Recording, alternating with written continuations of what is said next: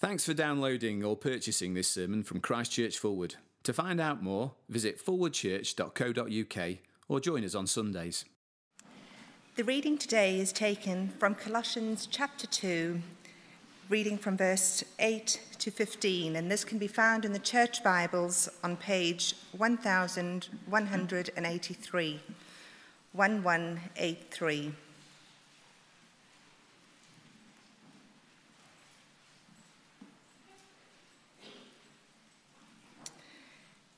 Colossians 2, starting at verse 8. See to it that no one takes you captive through hollow and deceptive philosophy, which depends on human tradition and the elemental spiritual forces of this world, rather than on Christ. For in Christ all the fullness of the deity lives in bodily form, and in Christ you have been brought into fullness. He is the head over every power and authority. In him you were also circumcised, with a circumcision not performed by human hands. Your whole self, ruled by the flesh, was put off when you were circumcised by Christ, having been buried with him in baptism, in which you were also raised with him through your faith in the working of God, who raised him from the dead. When you were dead in your sins and in the uncircumcision of your flesh, God made you alive with Christ. He forgave us all our sins, having cancelled the charge of our own legal indebtedness, which stood against us and condemned us. He has taken it away, nailing it to the cross, and having disarmed the powers and authorities, he made a public spectacle of them, triumphing over them by the cross. This is the word of the Lord.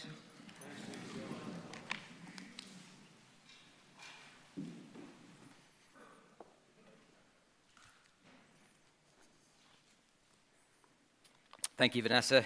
Good morning, everyone. A quick health and safety notice. Here at Fulwood Church, we don't condone either the rollerblading behind or lying on top of moving minibuses, and no trainees were hurt in the making of the film. Do keep your Bibles open at that reading. Church Bibles, it's page 1183 of Colossians 2. Let me pray. Our Father in heaven, we thank you for your precious word, and we thank you for your precious Son. And we pray now for a deep work of your Spirit in us, that we would be a people who cling on to him with great faith and confidence for the whole of our lives. And we pray this in his name. Amen. Growing up, we lived in a small town, and there wasn't much to do in the town. In fact, the town wasn't near anywhere where there's much to do. And so I remember being desperate to pass my driving test, because then I wouldn't have to rely on a parent to drive me everywhere. And looking back, I think my parents were also equally desperate for me to pass my test as well. In so many areas of life, becoming independent is a good thing. For students, when you first move away from home, it can be a bit scary to start with, but it's a good thing. It's part of growing up, learning to stand on our own 2 feet. Later on, that moment when we get the keys to our first house that we finally own, being able to call a place our home, that's a good thing. Or maybe we start a new job, and for the first few weeks, we have to ask for help when it comes to everything. We have no idea what to do. But we know we're starting to learn the ropes when we have to start asking people less often for help. In so many areas of life, becoming independent is a good thing. But when it comes to the Christian life, becoming independent is a disaster. And yet so many Christians fall into the trap of thinking that we need Jesus for the start of our Christian lives. But then as we grow up as Christians, we should expect to need him less and less. Matt's mentioned later on this evening, we're going to baptize 9 people. We'll hear from 12 people about their faith in Christ. What a joy. But for those involved tonight, tomorrow morning, as they wake up, looking forward to the rest of their Christian life, How will they grow as Christians? Where does Jesus fit into their ongoing Christian lives? For many of us here today, perhaps we've been a Christian for many years. Is it possible that we've slipped into thinking that we need Jesus less now than when we first became Christians? The Colossian Christians had started out well in the Christian life. They were eager to grow, and Paul's great appeal to them is summed up just before our reading. Look at Colossians 2, verse 6. So then, just as you received Christ Jesus as Lord, continue to live your lives in him, rooted and built up in him, strengthened in the faith as you were taught. We know how plants grow. You pop them in some soil, you give them some sunlight, some water, some nutrients, and they grow. Well, Christians grow by remaining in Christ. But the Colossians are in danger. We come to our reading, look at verse 8. Paul writes, "See to it that no one takes you captive through hollow and deceptive philosophy, which depends on human tradition and the elemental spiritual forces of this world, rather than on Christ." We don't know what philosophy Paul was talking about. He doesn't tell us explicitly. But we do know from the end of verse 8 that it does not depend on Christ. It is some way of thinking, some offer of growth that sounds plausible, but is not based on Christ. We go through the rest of chapter 2, we find the Colossians are impressed by festivals and special days, or by people who claim to have some amazing spiritual experience, or by following rules. We'll get to verse 21. Do not taste, do not touch. Jesus is like a set of training wheels on a bicycle. A great help to get you going, but once you've got the hang of it, you can take the wheels off and you can go alone. Or at least that's the danger for the Colossians, to think that way. And there are real spiritual forces at work here. Did you notice how Paul talks about the elemental spiritual forces back in verse 8? I think he's talking about evil forces. Probably the rulers and authorities that he mentions in verse 10 and also in verse 15, who are clearly opposed to Jesus. The devil would love to persuade Christians that we can grow apart from Christ. And so Paul writes to persuade the Colossians and us that the way into the Christian life is also the way on. Our goal is not to become independent of Jesus, but to increasingly see our need to go on depending on him for a lifetime. 3 points this morning. The first is this: in Christ we have fullness. In Christ we have fullness. Look at verse 9. For in Christ all the fullness of the deity lives in bodily form, and in Christ you have been brought to fullness. Yes, there may be lots of philosophies around. Indeed, there are these spiritual forces at work in the world. But what a reassurance this is. Jesus is not another philosophy. He's not just another spiritual force worth considering. No, in him, all the fullness of the deity lives in bodily form. The world is full of self-help books, tips on how to be better people, how to live our best life now, how to make the most of our potential. Everywhere around us, people are striving to find the thing that works for them in life. It's a bit like this bottle of elderflower cordial. I was trying to find an illustration that would work for at the Forward crowd. Imagine you, it's a hot and dry and thirsty day. I'm just aware there's a bit of a disturbance at the back there. We might just need to pause for a moment while someone gets some help. Why don't we just turn to the person next to us, just have a quick conversation, and we'll carry on with the sermon in just a moment. Sorry to interrupt things. Thank you. Well, thank you very much for bearing with us. I've just had the all clear from Ian, one of our stewards, that I think we're okay to continue. Thank you just for bearing with us. And there's good help at hand, so we can rest assured. We're back to my elderflower cordial, and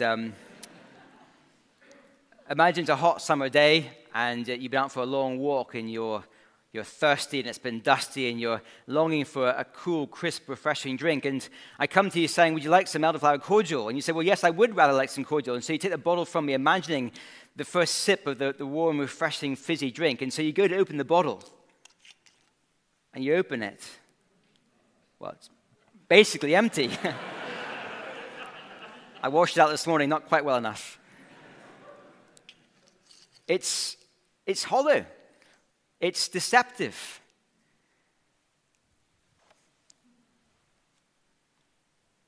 And the world is full of philosophies and traditions that offer us so much. They say you can grow and progress in life if you follow us. Hollow, deceptive offers. But in Christ, we have fullness.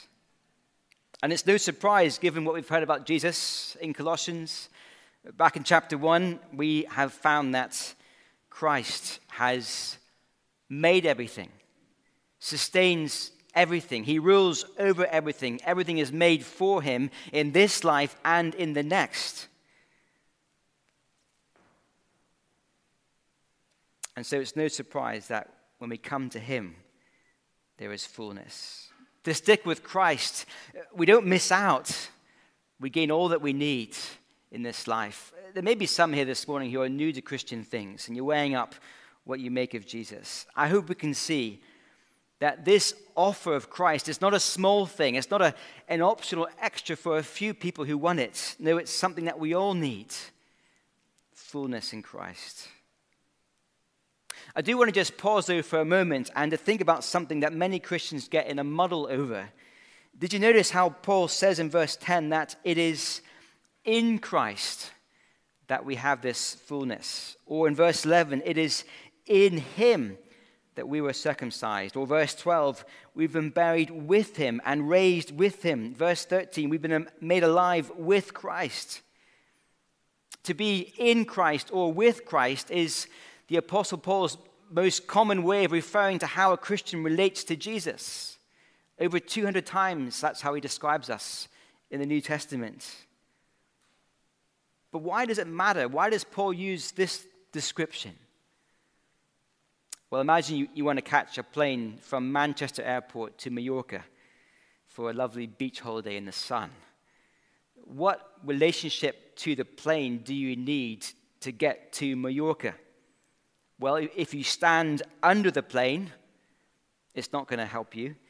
If you try to run behind it or hold on to it, a bit like our trainees in the film, it's not going to work. If you sit in the departure lounge and watch the plane through the window and feel inspired by it, again, it's not going to help you. If you want to get to Mallorca, you have to be in the plane. And once you're in the plane, wherever the plane goes, so you go as well. The success of your journey doesn't rely on us. It relies on the power, the design of the plane. And I've nicked the illustration off a Christian author, Rory Shiner, in his little book, One Forever. And he goes on to say that a Christian is not simply a follower of Jesus or someone who submits to him, but we are also someone in him. We've been joined to him, and we get the blessings that come to us in Christ by being in that relationship, in him. Think of a marriage, a human marriage. Two become one. As they do so, all that they have, they give to each other. I've mentioned before, when I married Lorna, my wife, she gained all my stuff, including my favorite stuffed toy piglet with its nose chewed off, and my GCSE maths homework I haven't got around to binning yet. But when we put our trust in Jesus, when we're joined to him, all of him becomes ours. We gain everything, fullness in Christ. It's wonderful news. Why would we want to move on from him?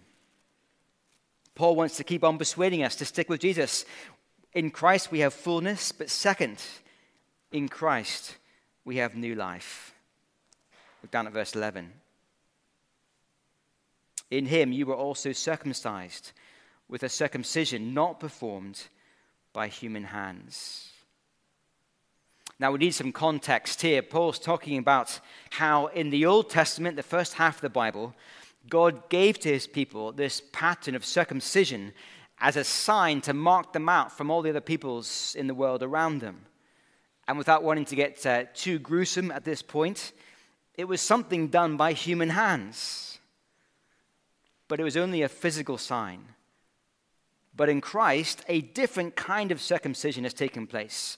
Not the cutting off of a piece of skin, but rather, as verse 11 continues, your whole self, ruled by the flesh, was put off when you were circumcised by Christ.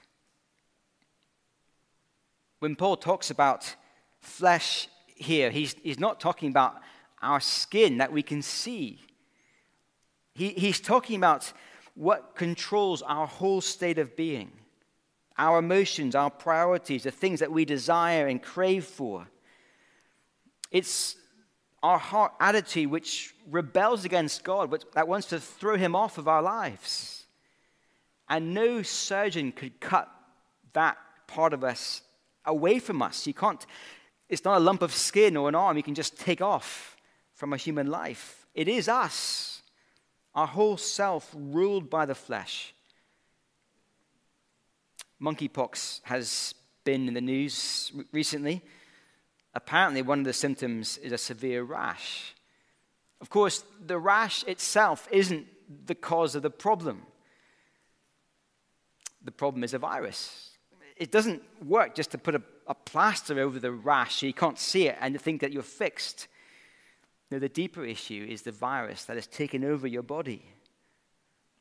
And similarly, when we lose our temper, when we indulge in gossip, or we lie, or we fail to love our neighbors as ourselves, these are all symptoms of how the flesh has taken over our lives, controlling us.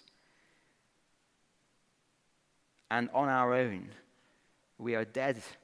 The flesh has won. It always has its way. But look at what it means to be in Christ. Verse 11 again. Your whole self, ruled by the flesh, was put off when you were circumcised by Christ. In Christ, we've undergone a surgery no human surgeon could perform, a spiritual heart surgery. Our whole self, ruled by the flesh, has been cut off in Christ.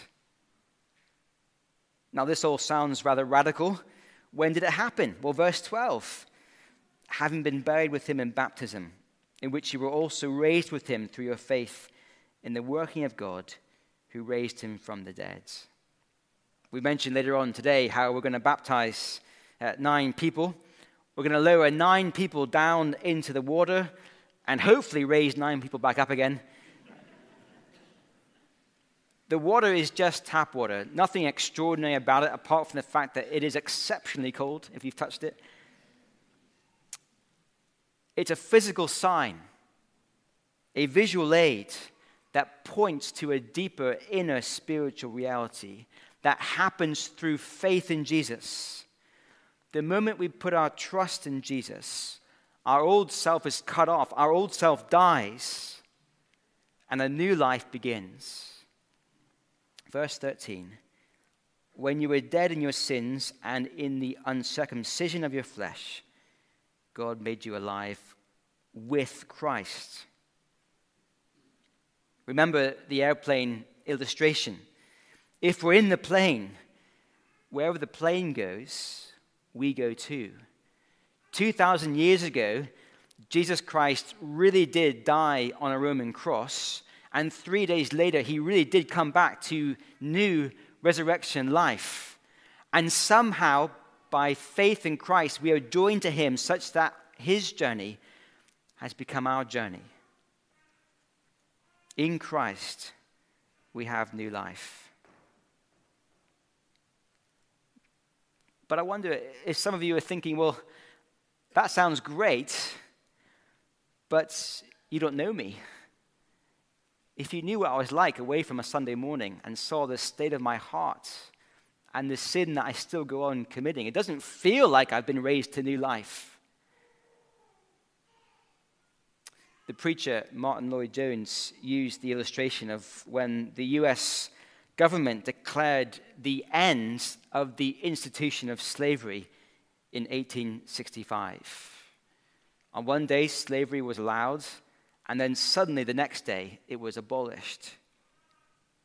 But imagine if you had been born into slavery, and all you had known for your whole life was being a slave. But then suddenly the day comes when slavery is no longer allowed, it's no longer in existence, you're free. But imagine the day after.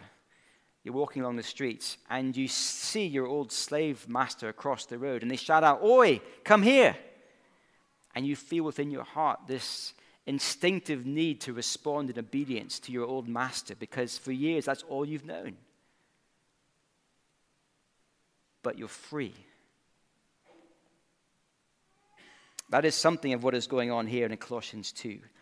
In Christ, we have a new life. There's no doubt about that. We have been set free. Our old master no longer is control of us, but he's still around. We still hear his voice calling to us, "Oi, come here, do my bidding, come my way." And our hearts so often respond by going back to living the old ways.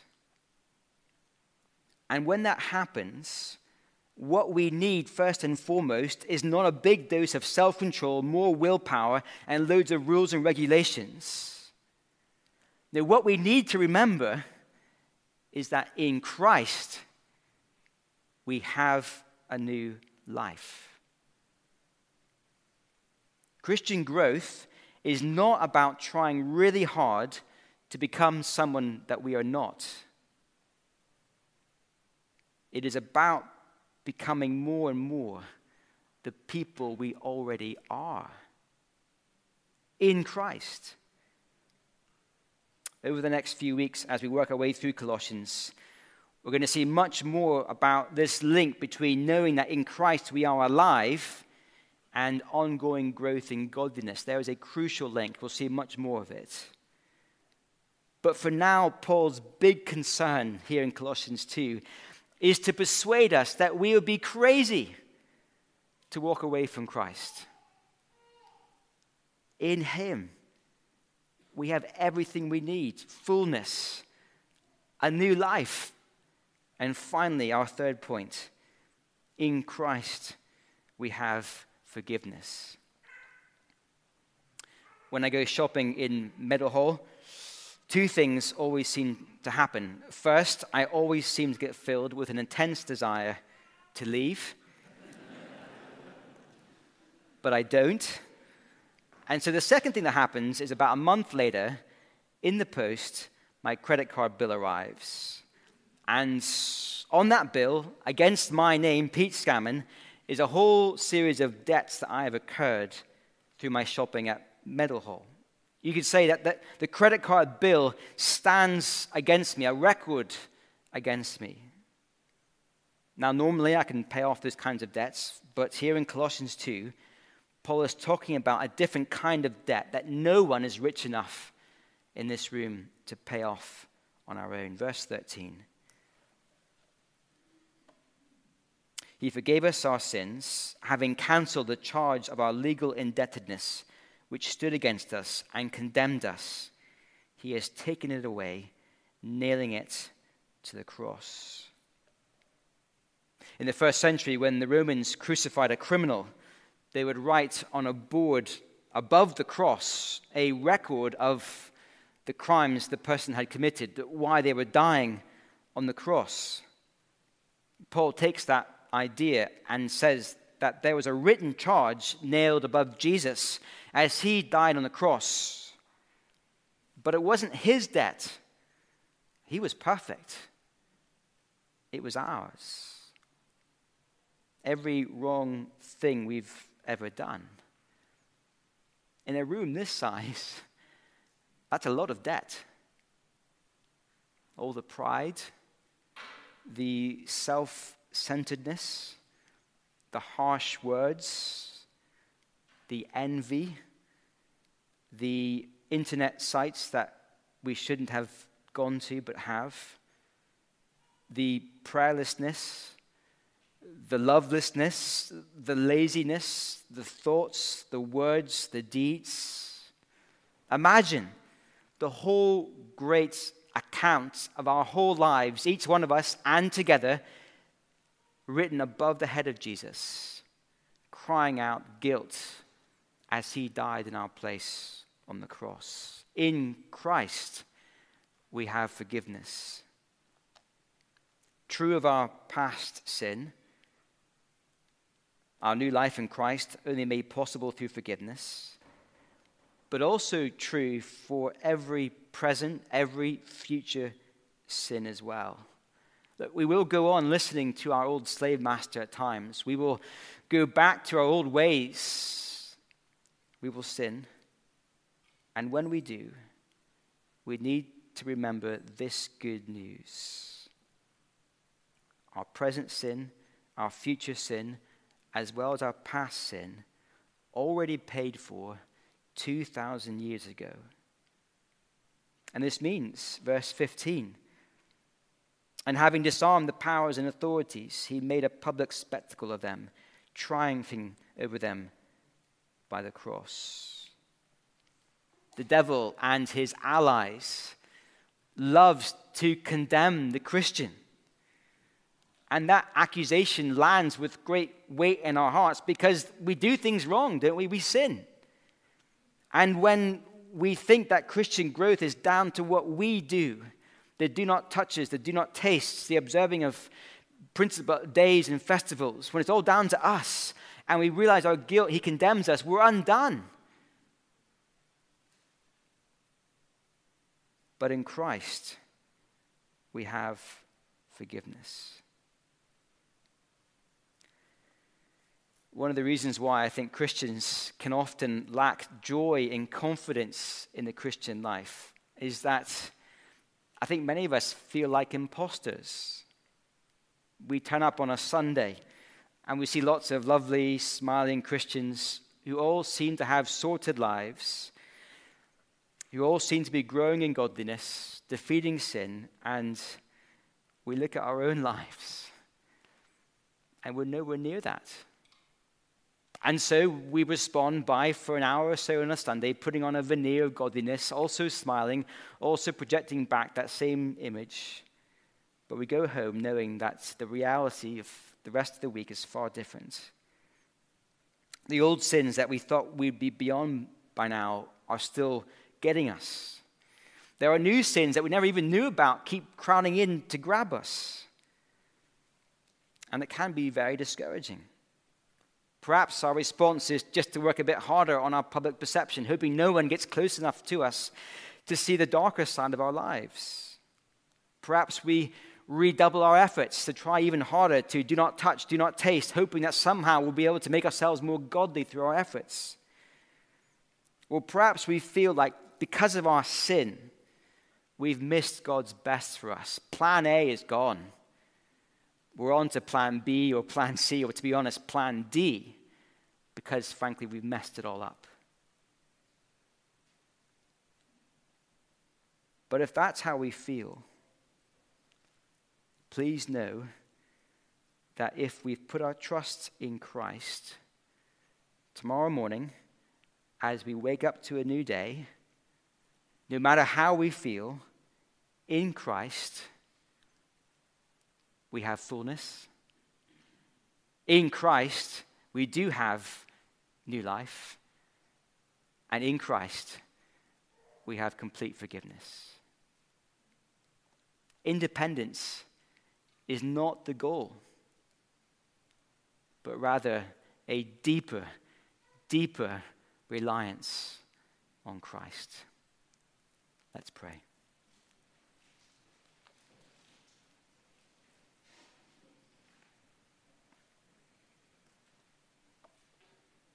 Father, we thank you so much for the Lord Jesus, for the journey he made to death on the cross for our sin.